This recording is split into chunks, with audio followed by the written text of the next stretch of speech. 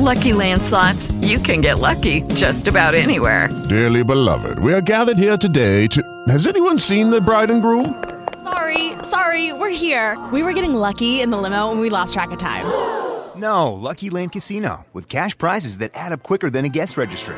In that case, I pronounce you lucky. Play for free at LuckyLandSlots.com. Daily bonuses are waiting. No purchase necessary. Void where prohibited by law. 18+. Terms and conditions apply. See website for details.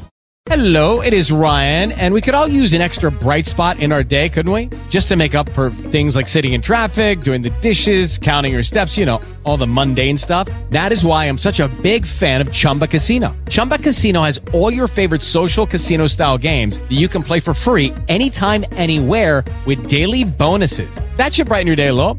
Actually, a lot. So sign up now at ChumbaCasino.com. That's ChumbaCasino.com. No purchase necessary. VGW. Void where prohibited by law. See terms and conditions. 18+. In 2009, light snow littered the tree-lined streets of Manhattan, and just a few minutes away from Central Park, a 47-year-old woman named Shelley Danishevsky Covlin had just finished celebrating Christmas with her two kids at apartment 515 at 155 West 68th Street on the Upper West Side in New York. Like most other families in Manhattan, Shelley and her family were now getting ready to celebrate New Year's Eve. But unfortunately, Shelley wouldn't get to see the new year as, on December 31st, 2009, she was found dead in her bathtub at the Dorchester Tower apartment building. The victim was found by her 9-year-old daughter lying face down in a pool of bloody water. After the detectives arrived on the scene, they carried out their initial investigation, and, at the end of it all, everything clearly pointed to an accident being the apparent cause of the death.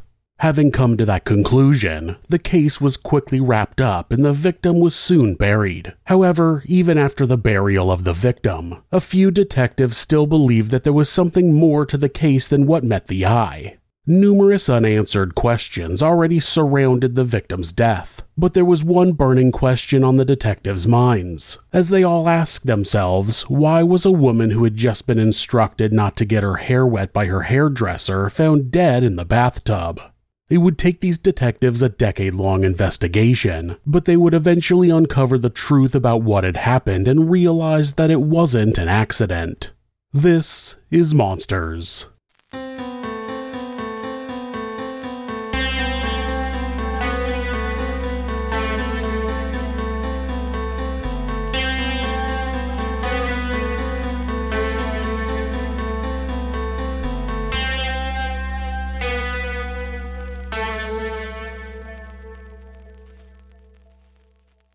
The case begins in 1998, at a Jewish singles party in a bar called Le Bar Bat. This bar was located in the Hell's Kitchen neighborhood of Manhattan. It was February at the time, and then 36-year-old Shelley Danishevsky was attending the Jewish singles party. She was a marketing graduate who had built a successful career for herself. She had a great job at a nice apartment. All that was missing for the successful businesswoman was the perfect man. Luckily for Shelley, she'd soon lay eyes on the man of her dreams, and it was then 25-year-old Roderick Covlin. For the couple, it was more than love at first sight. A few hours after they met, Shelley called her sister Eve to tell her she was now on her way to Las Vegas because she wanted to marry Rod. Eve managed to talk her sister out of the impulsive decision, but the fairy tale love the couple felt for each other grew overnight, and just a few weeks after that, they were engaged. The 11-year age difference didn't matter to either of them as they were already deeply smitten. Rod wanted his parents to meet Shelley, and Shelley constantly told her sister how amazing Rod was. It wasn't long before they finally did get married as the pair tied the knot in September of 1998.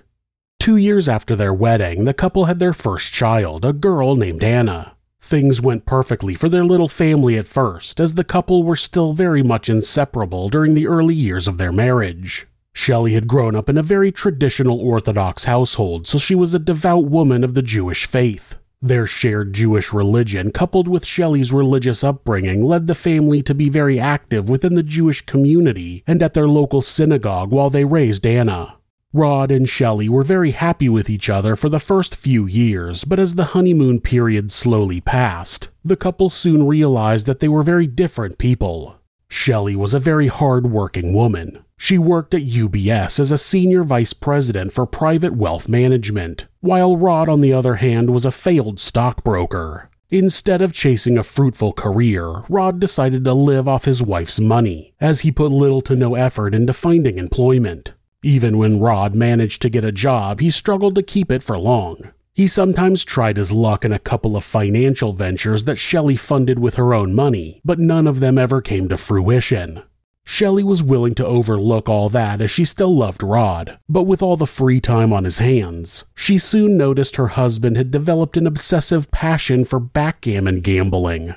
Rod believed he was a pro backgammon player, and after winning a few games, he decided to make a career out of it. He usually took long trips around the country for his backgammon tournaments. When Rod wasn't traveling for backgammon, he would spend hours on end playing the game online. He loved the game so much that he would often stay up all night just so he could compete in various tournaments online.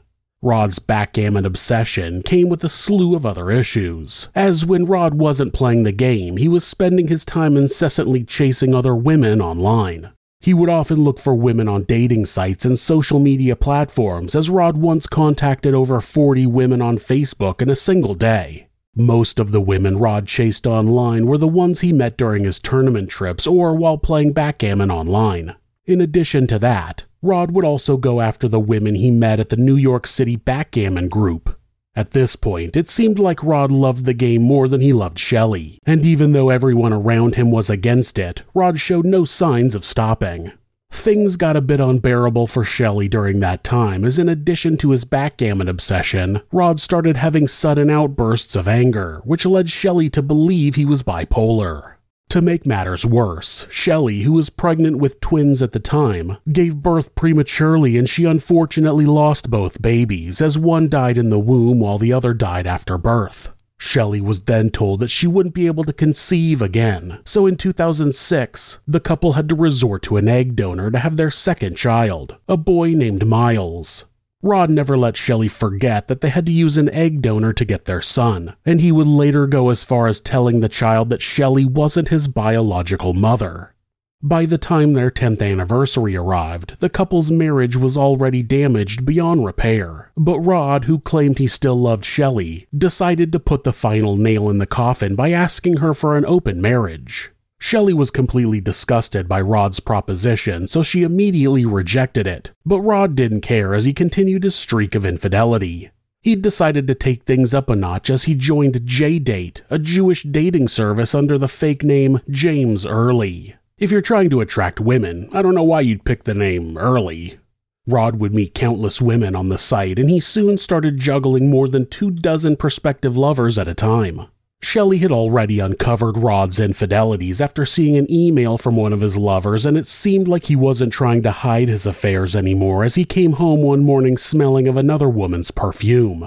By January of 2009, Shelley was completely fed up with Rod's maltreatment and his crude behavior. She wrote numerous emails to her sister Eve, telling her how it had been a nightmare living with Rod due to his uncontrollable anger and repeated cheating. In one of those emails, Shelley sent a message that read, quote, "I'm very scared that at some point in the future, all his anger and rage may result in something bad happening. He really can't control his temper." Shelley had already confronted Rod about his unfaithfulness that month, and he proudly admitted to cheating on her. That was the final breaking point in their marriage, as the couple stopped living together in April of 2009. Shelley, who didn't want their growing issues to affect the children, leased an apartment across the hall for Rod to move into so that the children could always have access to their father. She also gave him keys to her apartment that he could use to enter and see the children anytime she was at home. They both tried to make things work with that arrangement as they planned a family outing to the botanical gardens on Mother's Day with the children, but the day ended in tears and arguments when Rod viciously insulted Shelley for not being respectful to his mother. Shelley, who was frightened by the way Rod spoke to her, immediately texted Eve, sending her a message that read, quote, "Shit's hit the fan," before telling her that Rod was now forcefully moving his stuff back into her apartment. That same week, Shelley had a physical confrontation with Rod in front of the children's nanny, and she finally filed for divorce by the end of the week.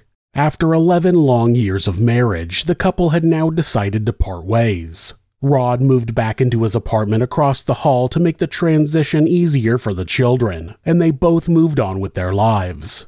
It didn't take long for Shelley to pick herself up as she continued with her successful career at UBS. She also started dipping her toe into the dating pool again as she joined the JDate website and met new suitors. Shelley was thriving in both her personal and professional lives, but Rod, on the other hand, wasn't doing so well. Without his wife funding his backgammon gambling and his other frivolous passions, Rod knew it was only a matter of time before he wouldn't be able to keep up with his lifestyle. It also didn't sit right with him that his ex-wife was moving on quickly. Angered that Shelley was flourishing post-divorce and doing so well without him, Rod decided to make Shelley's life a living hell. He would often break into her apartment every time she wasn't home, and he would snoop around on her phone. Rod also placed a form of spyware called a keystroke logger on Shelley's computer that allowed him to monitor all her emails and messages. He also set up a couple of cameras in the hallway so he could see when Shelley arrived and left her apartment. The constant invasion of her private life eventually got to Shelley, as she would later complain to her closest friends that she felt like Rod was stalking her and watching her every move. Because he was.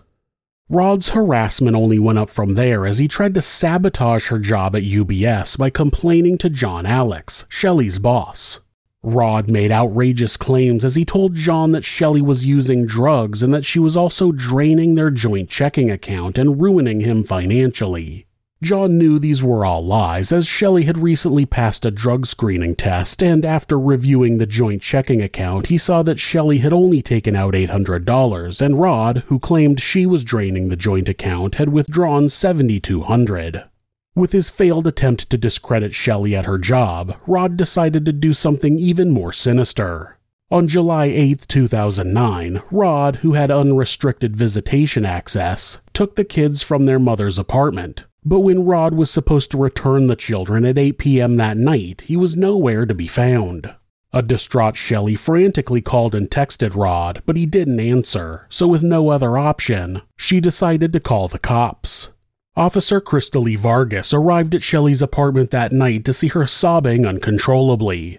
Officer Vargas later recalled the incident, saying, quote, "She threw herself into my arms, hugging me, and began to weep uncontrollably. She was pale, and I remember her staring at me and just crying and shaking. She was terrified and kept saying, 'Oh my God, I'm so scared, I'm so scared.'" As Shelley was losing her mind wondering where her kids were, Rod had taken their 2-year-old son to Columbia Presbyterian Hospital to report his mother for sexual abuse. Rod claimed Miles had told him that his mother had touched him inappropriately on his genitals and bottom.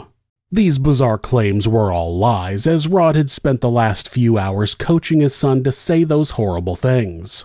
Luckily, the doctors and Administration for Child Services saw through the horrid scheme as they ultimately determined the abuse allegations were false.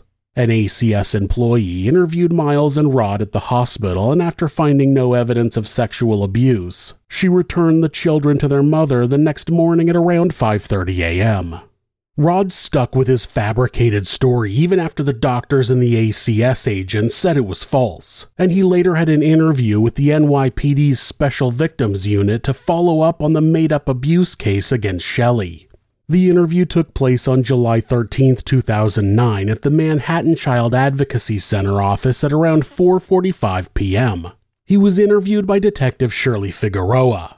She later recalled the interview with Rod saying, quote, "The complaint had been made against Shelley Covlin by her ex-husband, Mr. Rod Covlin, who claimed he had been told by his son of an impropriety committed against him by his mother.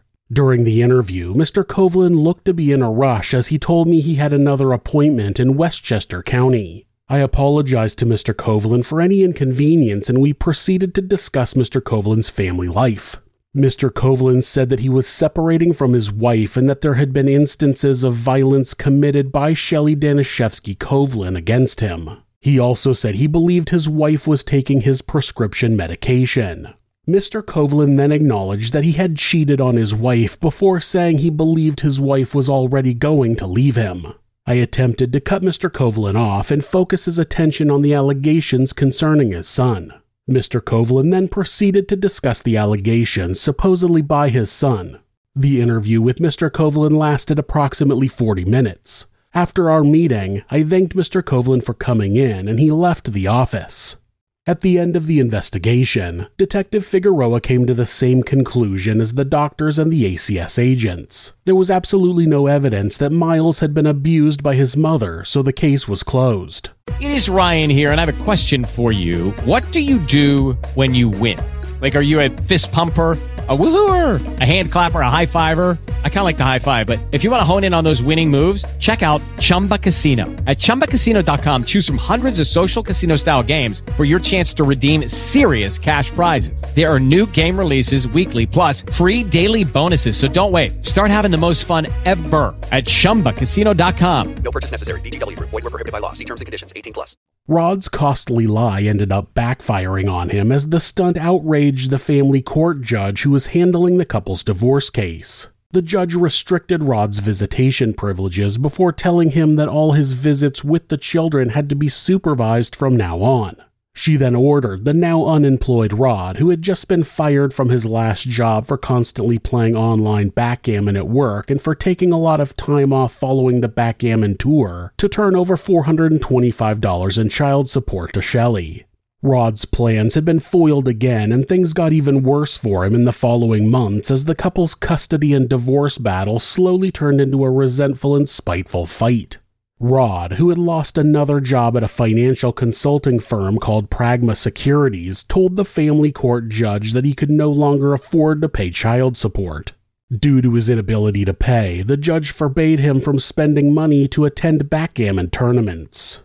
Rod's hatred for Shelley grew to greater heights after he had been barred from using money to attend his beloved backgammon tournaments. Things soon got violent as during an argument between the couple that week, Rod choked Shelley by putting his arm around her neck while screaming, quote, "I'll fucking kill you." After the violent dispute, an extremely terrified Shelley quickly took the necessary steps to completely remove Rod from her life.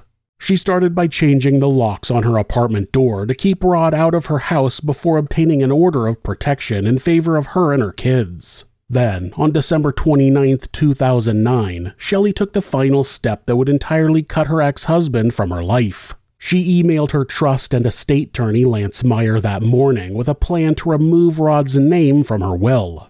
The pair then made plans to cut him out of the will on December 31st.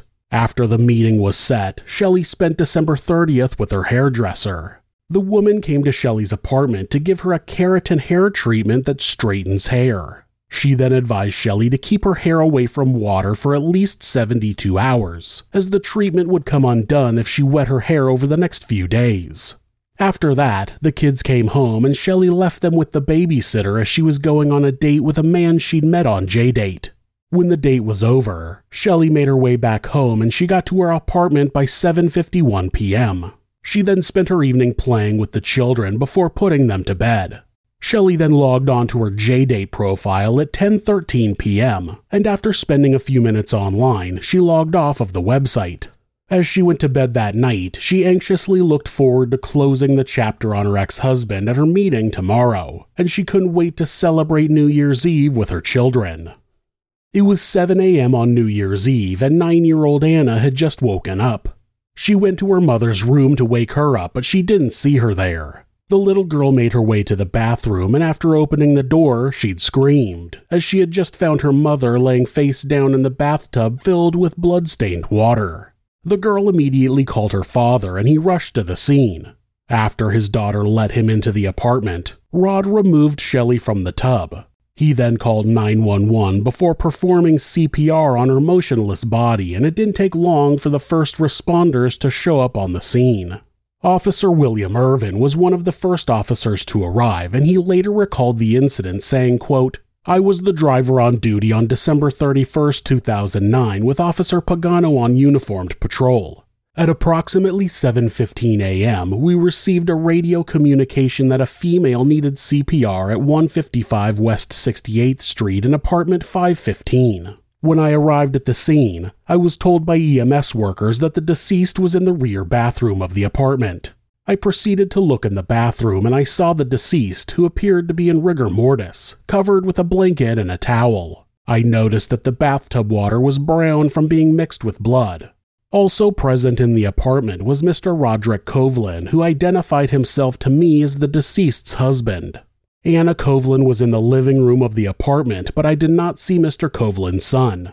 I asked Mr. Covlin what happened because he had been the first adult to have contact with the deceased's body. I was then informed that the deceased's daughter discovered the body of her mother in the bathtub. Anna called her father, Mr. Covlin, who was led into the apartment by Anna. At the time, Mr. Covlin lived across the hall in apartment 510.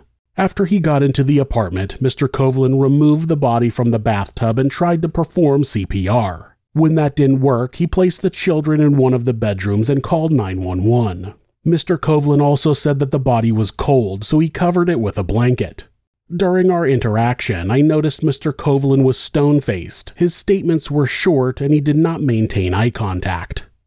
Detectives arrived at the scene shortly after Rod had talked to Officer Irwin. The detectives at the apartment were Detective Carl Roadarmel and Detective Robert Mooney. They were escorted to the bathroom where the deceased was found. Rod then told the detectives that he believed Shelley accidentally slipped and fell while taking a bath in the early morning hours. He then pointed out a cabinet above the bathtub that was partially pulled off its hinges, and he said she probably held onto it for support before falling and hitting the back of her head. It seemed like the only plausible explanation at the time, and Detective Roadarmel recalled the incident saying, quote, "There was water on the floor and she had some blood running from the back of her head. And then there was a set of cabinets above with doors and hinges, which was partially pulled off. It really looked like she may have tried to grab the shelf as she was falling." Nothing was confirmed yet, but it looked like an unfortunate accident was the reason for the tragedy that happened that morning. With the case essentially solved, the detectives turned their attention to the grieving family. They asked to speak to Anna, who found her, and Rod to ask them a few more questions. One of the last officers to arrive on the scene was Sergeant Yodelin Sanchez, and she recalled the incident saying, quote, "I was on duty on December 31st, 2009, driving for Sergeant Mary O'Donnell when we received a call concerning a dead body at 155 West 68th Street. I spoke with Mr. Covlin, and he repeated the same version of events that he had told the other officers and detectives. Mr. Covlin then hugged me, stating that he was very upset and could not believe what was happening. I and Sergeant O'Donnell felt sorry for Mr. Covlin, and he was not asked any further questions." After all the necessary questions had been asked and their initial investigation was concluded, the officers and detectives left, and Shelley's family was informed of her death. That same night, Detective Roadarmel went over the details of the crime scene, and while he believed Shelley's death could have been an accident, a lot of things he saw at the crime scene that morning just didn't sit right with him. For starters, the position of the body and the way the cabinet door was pulled down didn't really align with the slip and fall story that he'd been told. The detective also remembered the victim had bright red scratch marks and bruises on her face, lips, and right arm, and he wondered how she could have gotten those marks from falling in the tub. In addition to that, the detective had just uncovered new information that detailed Shelley's activities the day before her death. He found out about the keratin treatment Shelley had recently done, and he asked himself what she was doing in a bathtub filled with water after being told not to get her hair wet. This question was the start of it all, as Detective Roadarmel wondered if the victim really fell in the bathtub or if she had been placed there by somebody else. Rod claimed to have pulled Shelley out of the blood-stained water, but his shirt was clean and dry when the first officers arrived, thus contradicting his own statements. The more questions Detective Roadarmel asked, the more the accident story seemed less believable. And even though most of the investigators already believed Shelley's death was an accident, the detective felt there was something more to this case. He had already taken some pictures of the crime scene, but he didn't perform a full forensic search because he wanted to wait until after the autopsy. He hoped to get more information from the post-mortem examination, as he believed the result would point him in the right direction and tell him what he should be looking for.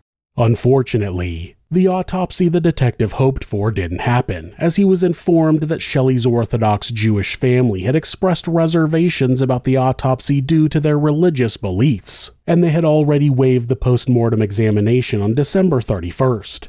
Shelley was then buried within 24 hours of her death in accordance with the Orthodox burial customs. Detective Roe Darmel still had his theories, but there was nothing he could do at that point other than respect the family's wishes, so the case was closed. The news of Shelley's death hit the Danishevskys really hard.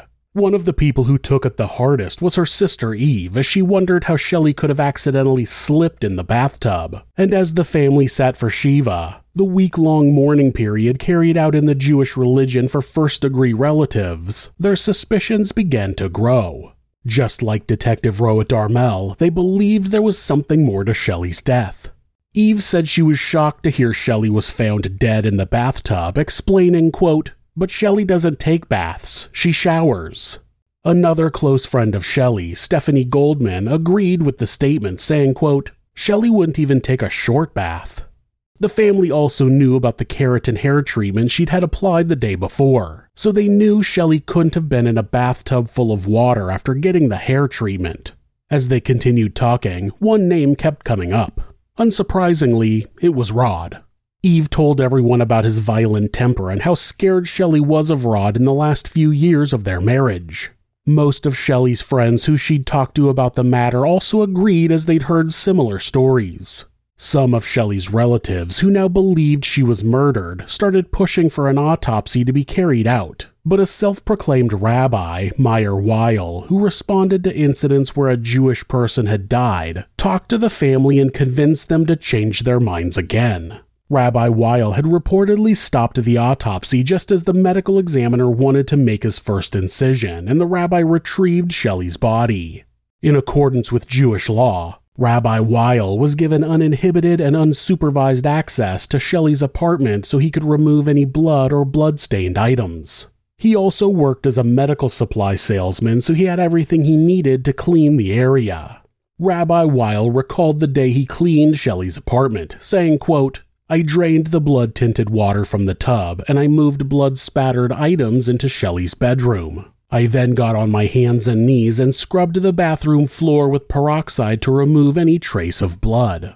Even after Shelley's burial, many members of her family still believed she was murdered, and their suspicions only grew to greater heights when her death certificate stated the cause of death as undetermined.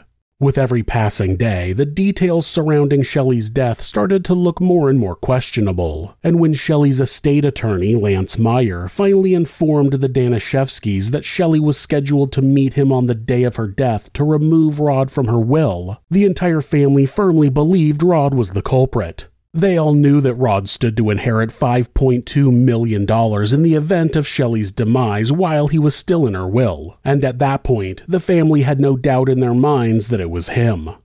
The Danishevskys immediately took their suspicions to the authorities, telling them to reopen the case and continue the investigation.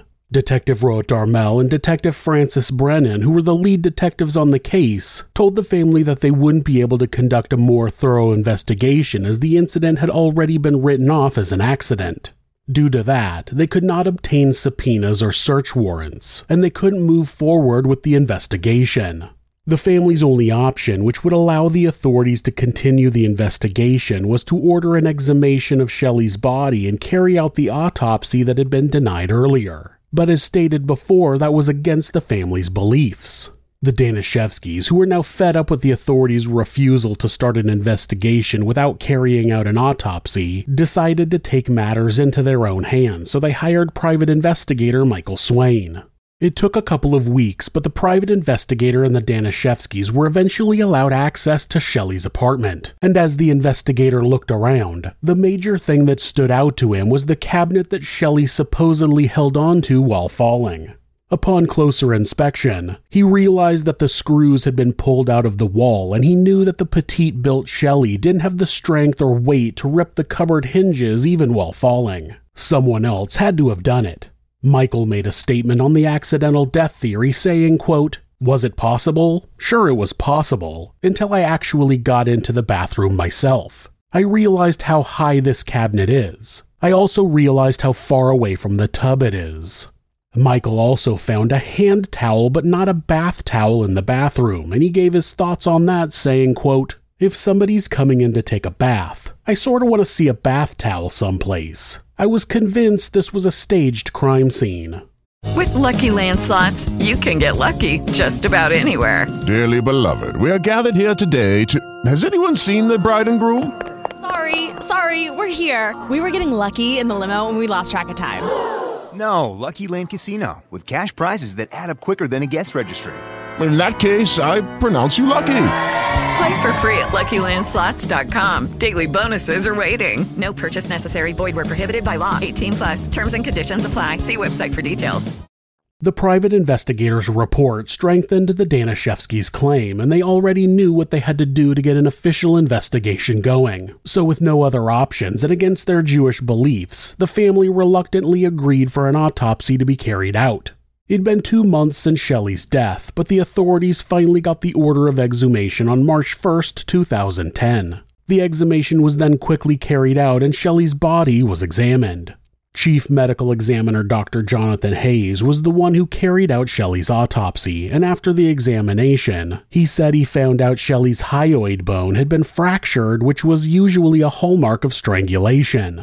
The revelation proved the family's theories were right, and in April of 2010, Dr. Hayes changed the cause of death from accident to homicide. Even though Shelley's death was changed to homicide, the investigators had to wait until July to get a search warrant that allowed them to look through the apartment. The officers had to break the door open, as someone had now filled the apartment's lock with glue. The investigators looked into the tampered lock, but the person responsible for it was never found, and the substance they believed to be glue was never tested. The first thing the officers tried to do after getting into the apartment was to find Shelley's phone. They had already detected a signal coming from the phone, and they brought a Faraday bag, a small pouch that blocks electromagnetic fields, to prevent the phone from being hacked, tracked, or scrambled. They did this in case the main suspect, Rod Covlin, who was a known computer expert, had put some type of jamming equipment in the apartment to scramble the data. However, no such equipment was found by the officers. As they continued with the search, the officers noticed that the 2 air vents in the apartment had been tampered with. These vents had already been inspected during an earlier investigation carried out by Detective Brennan. The detective said he removed the pair of air vents to look for equipment, but he didn't find anything. He even looked for scratch marks that would indicate if any equipment had been there and was later removed, but no marks were found. After Detective Brennan's thorough inspection, the vents were put back in place, but when the investigators inspected the vents again, one was removed from the wall and placed on the floor, while the other was partially unscrewed. Similar to the glue, it was never revealed who had tampered with the vents. After the search of the apartment, the investigators focused their attention on the night of the murder as they tried to recreate and gather information from the events of that night. The first person they spoke to was Melissa Fields, one of Shelley's closest friends who had seen her hours before the murder. Melissa recalled their meeting, saying, quote, "I saw her that day and sensed something was wrong. She was constantly looking around and over her shoulder, and when I asked her why, she said she felt like her ex was following her." After talking to Melissa, they tried asking Rod where he was that night, but he refused to cooperate with the authorities, so his emails and phone records were checked. Both records revealed Rod often contacted a woman named Deborah Oles, who was based in Jacksonville, North Carolina. She was a married woman with 3 children, and she'd met Rod through backgammon gambling. The pair had also started an extramarital affair a few months before Shelley's murder. Deborah frequently visited Rod in New York, and there were a few deleted messages and texts between Rod and Deborah on the night of the murder. That same night, Rod had been online with Deborah in his apartment across the hall playing backgammon. They both played until 1:03 a.m. before Rod left to do some work on his backgammon federation. The next time Rod texted Deborah after he left was around 4 a.m., and he told her that he'd gotten no work done on his federation because he'd fallen asleep. Rod was then seen on the Dorchester Tower's surveillance camera at 4:13 a.m. going out to get some supplies, and when he returned, he stopped at the building's desk to hand the doorman some Snickers candy bars he'd bought. The doorman of the building would later reveal how he found that very odd, as Rod, who he'd thought was antisocial, had never spoken to him before. Seeing Rod giving the doorman a Snickers bar was very out of character, and that raised a bit of suspicion. After this strange interaction with the doorman, Rod was seen once again on the surveillance camera at 4:23 a.m. He was walking out of the building's elevator and went to buy 2 2-liter bottles of seltzer. Investigators had put Shelley's approximate time of death around 1:25 to 4:25 a.m., and it suspiciously coincided with the time period when Rod was out of contact with his girlfriend, Deborah. Deborah was questioned, but she didn't give the investigators anything. She claimed Rod was a nice person before assuring the investigators that they didn't have anything to do with the murder. At this point in the investigation, all the evidence they managed to gather against Rod was simply circumstantial. The detectives still didn't have any concrete proof against Rod, and the investigation into Shelley's murder eventually went cold. Due to the detectives' recent findings, Rod, who was in a custody battle with Shelley's brother over their children, was told by the judge that he could never be alone with his kids. So custody of the children was given to Rod's parents, and they were sent to live with their grandparents, David and Carol Covlin, in Scarsdale, New York. Rod had also been denied access to Shelley's $5 million fortune. It had been placed in a trust while he waited for the outcome of the death suit filed against him in 2011. Rod was told not to make any further claims on the money unless the district attorney's office confirmed he was no longer a suspect in the case or until 6 years had elapsed. With no access to Shelley's money, Rod quickly moved into his parents' house as he knew getting custody of his children was the only way he could access the millions of dollars their mother had left as their inheritance. During his stay with his parents, Rod found himself arguing very often with David and Carol as they found out he was stealing money from the children's college funds. Because you steal from your children! You stole before! You're stealing their college money. They won't be able to get to college by the time you're done with them. And you said you didn't care if they went to college. Why don't you tell Anna that every penny you're spending right now is her money and Miles' money? That's Shelley Wait. worked. Hold on a second, Anna. I'd like you to come here. Hold on a second. Come here, please. Because you haven't worked 5 years. In the 12 years you were married, you never worked. Your mother worked her off for every penny that he's spending. Let me tell you, the Danishevskis are not wrong. They may be wrong about something, not the money. Miles, your mother worked and worked and worked, and your father sat on his through now. He refuses to get a job. He refuses to get a job. Come here. He's spending your money. Okay. First of all, he's spending your money. Yes, what you're saying now, what you are saying now in front of Anna and Miles, okay, will ensure that you never see my children again if you continue. Okay? You threatened us with your children. No, I'm not threatening. I'm telling you. Excuse me. By October 1st. Okay, evict me. I went down for 11 years. Go. Fine. File the papers. 11 years. Evict me. Threaten me with your children. Evict me. Excuse me. Evict me. You know what, Anna? Excuse me. I spent $1 million of my money to make sure you didn't go to the Danishevskis. No, you spent $1 million of Bonnie's money. I owe the money. You're never going to pay that money. I'm going to pay the money. We are. You're never going to pay me back. I'm not a deadbeat. Out. You're going to steal from me. Because you're a deadbeat. Okay. You're going to steal from me like you steal from your children. These arguments eventually became very violent, as he once slammed his mother headfirst into a wall, and he attacked his father a few weeks later. Rod had taken over $84,000 from his children's college fund, and he was recorded admitting the act during a phone call. I mean, I had to take money out of the college so we could go away on weekends and escape from my parents. Rod would use the money he stole to take trips with his girlfriend Deborah and for his backgammon tournaments. David and Carol eventually had enough of their son's crude behavior, and they banished both him and Deborah from their house. Angered, Rod tried to break into the house when his parents weren't home. The entire ordeal was filmed, and he can be heard claiming that he was a resident.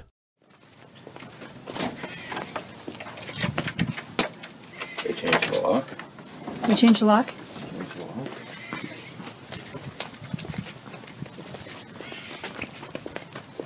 This is up, so my guess is they changed this.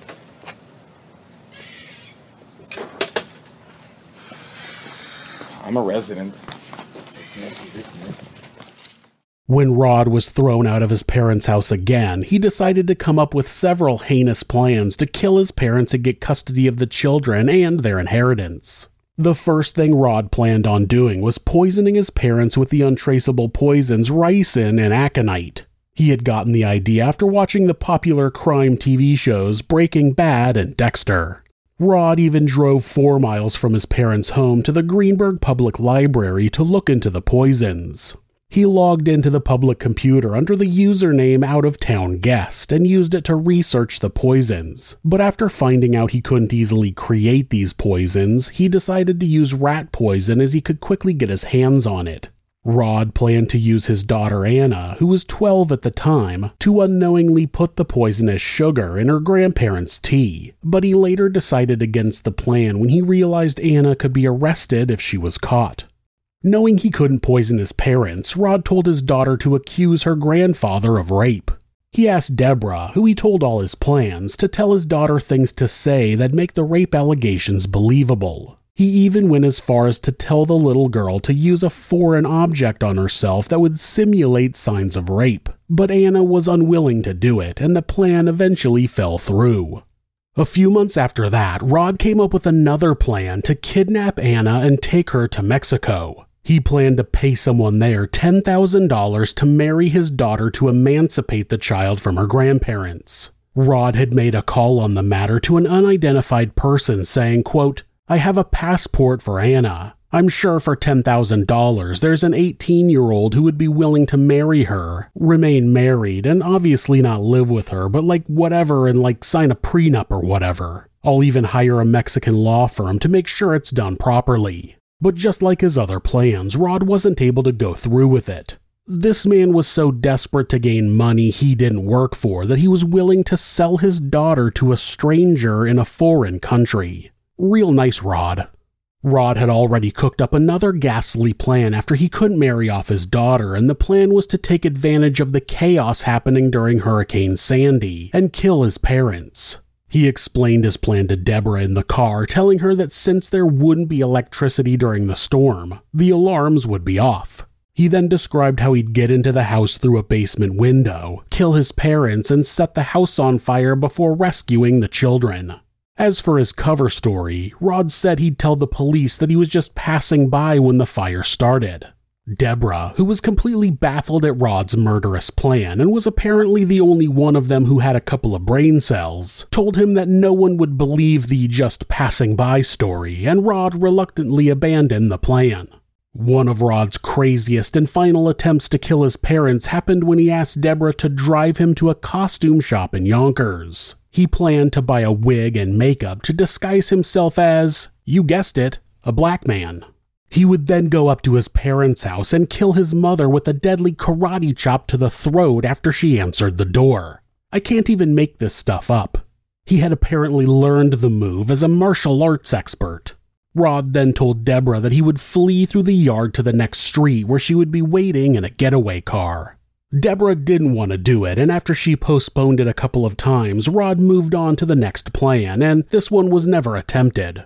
As Rod kept on thinking up new and morbid ways to get rid of his parents, he soon found out that the investigators were still looking for something to pin him down. So he hatched a plan to get rid of the heat, and he carried it out by attempting to frame his own daughter. Rod drafted a false murder confession in his daughter's email account so it would look as if it were written by her. The fake email stated Anna had angrily pushed her mother to her death after they had argued earlier that day. This appalling email was later found in the girl's drafts, and it read, quote, "All of these years I've been so incredibly afraid and guilty about the night my mom died. I lied. She didn't just slip.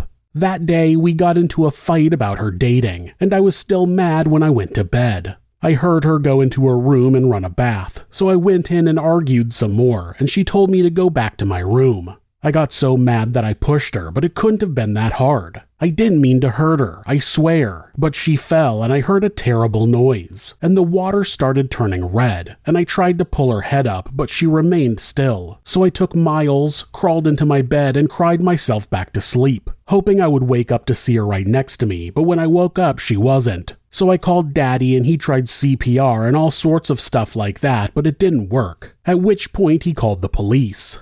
The plan to frame his daughter for her mother's death had been one of the most disturbing things Rod thought of doing, but luckily, just like his other plans, this attempt was unsuccessful. With the Lucky Land Slots, you can get lucky just about anywhere. This is your captain speaking. We've got clear runway and the weather's fine, but we're just going to circle up here a while and get lucky. No, nothing like that. It's just these cash prizes add up quick. So I suggest you sit back, keep your tray table upright, and start getting lucky. Play for free at LuckyLandSlots.com. Are you feeling lucky? No purchase necessary. Void where prohibited by law. 18+ terms and conditions apply. See website for details. Even with all of his failures, Rod continued with his madness, and it seemed like there was nothing he wouldn't do at this point. Deborah was also terrified of him, as during one of his angered rants, he warned her to never betray him, saying, quote, "If you ever fuck me over, I'll come after you." The pair began growing distant in 2014, and Rod, who had grown tired of her, eventually dumped her. That would turn out to be a costly mistake for Rod, as it didn't take long before the pained Deborah called the police and told them everything she knew. Rod Covlin was arrested on November 1st, 2015 at the Metro North train station in Scarsdale. The authorities apprehended him around 11 a.m. that Sunday as he was going to his weekly visit with his children at his parents' house. The officers made sure to arrest Rod before he got to the house, as they didn't want the children to witness the arrest.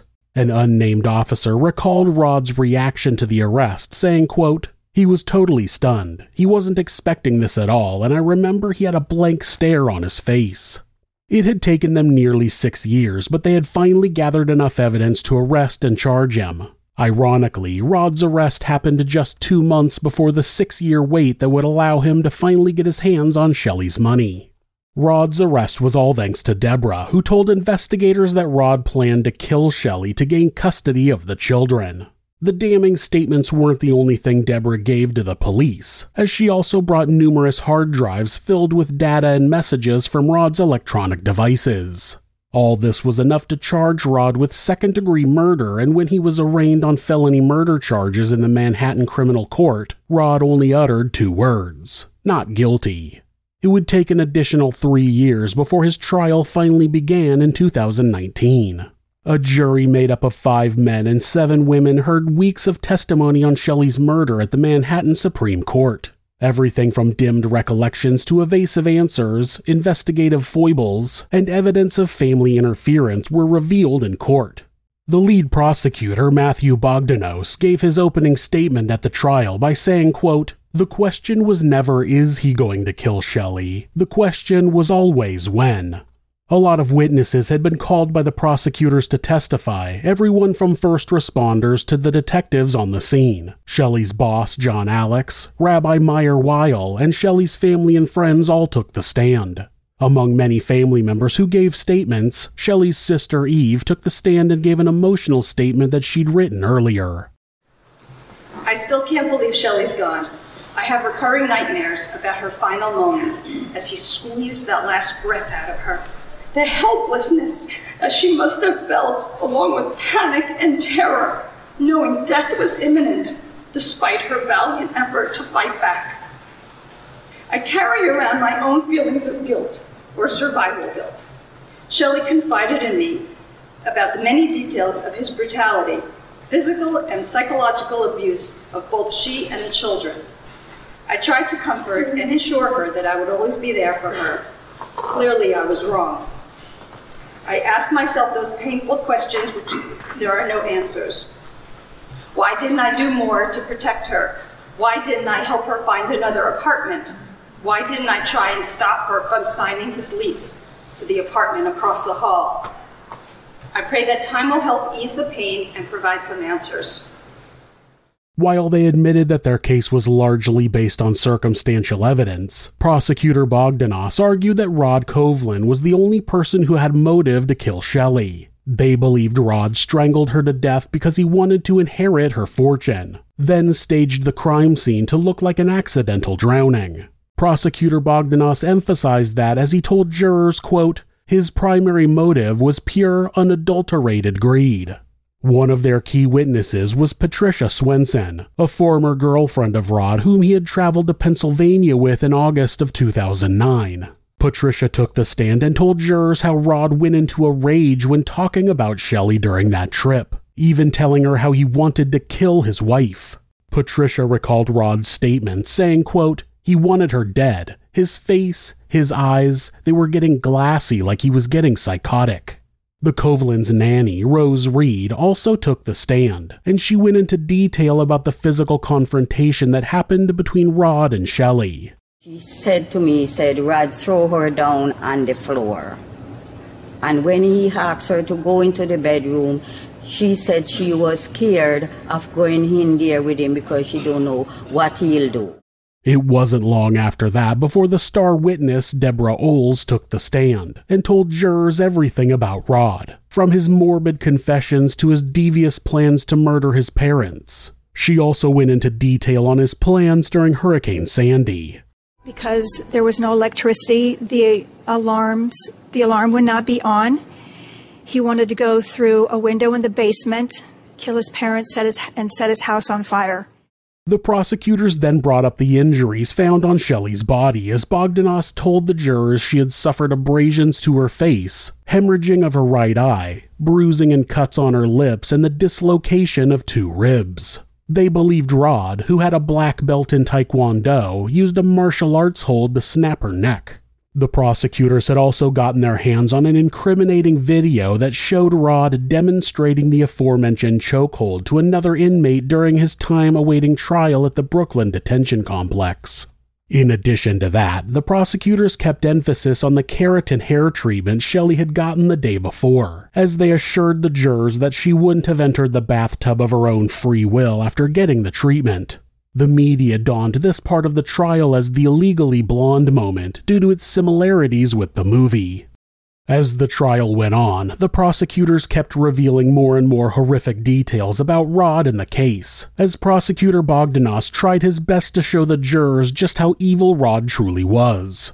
After all the heinous statements had been made by the prosecutors, Rod's defense lawyer, Robert Gottlieb, told the jurors, quote, you may despise him, you may detest him, you may be offended by his character, but that doesn't make him guilty. Gottlieb kept reminding the jurors that the entire case was based on circumstantial evidence from a bungled police investigation. He argued that there wasn't enough evidence to ever know whether Shelley's tragic death was an accident or a murder. Gottlieb emphasized that, saying, quote, in a circumstantial case, every strand becomes important. Based on the most disgraceful investigation I have ever seen, this jury cannot possibly answer the question of what happened. He also contradicted Dr. Hayes' autopsy result as he told the jurors that the hyoid bone could have been broken during the exhumation. During the witness statements, Gottlieb called Deborah a habitual liar before telling juries that her statement was that of a scorned woman. No witnesses were brought to speak for Rod during the trial. However, Rod's mother, who sat behind him through it all, read an emotional letter written by the then 19-year-old Anna, who still believed Rod was innocent.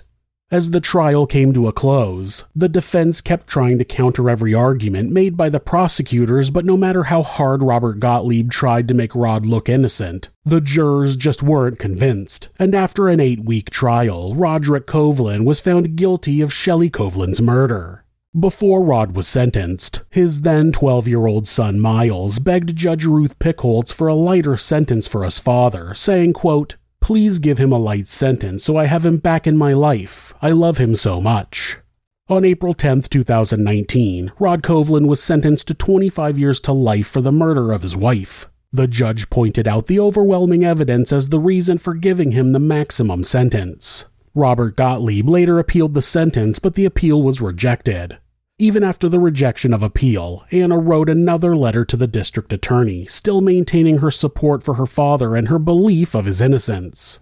Rod Covlin is currently serving his time in Attica Correctional Facility, New York, and to this day he still claims he had nothing to do with Shelley's death. which he always will because, just like many other monsters, Rod Covlin isn't able to tell the truth. He will always believe that he can somehow weasel his way out of answering for his actions.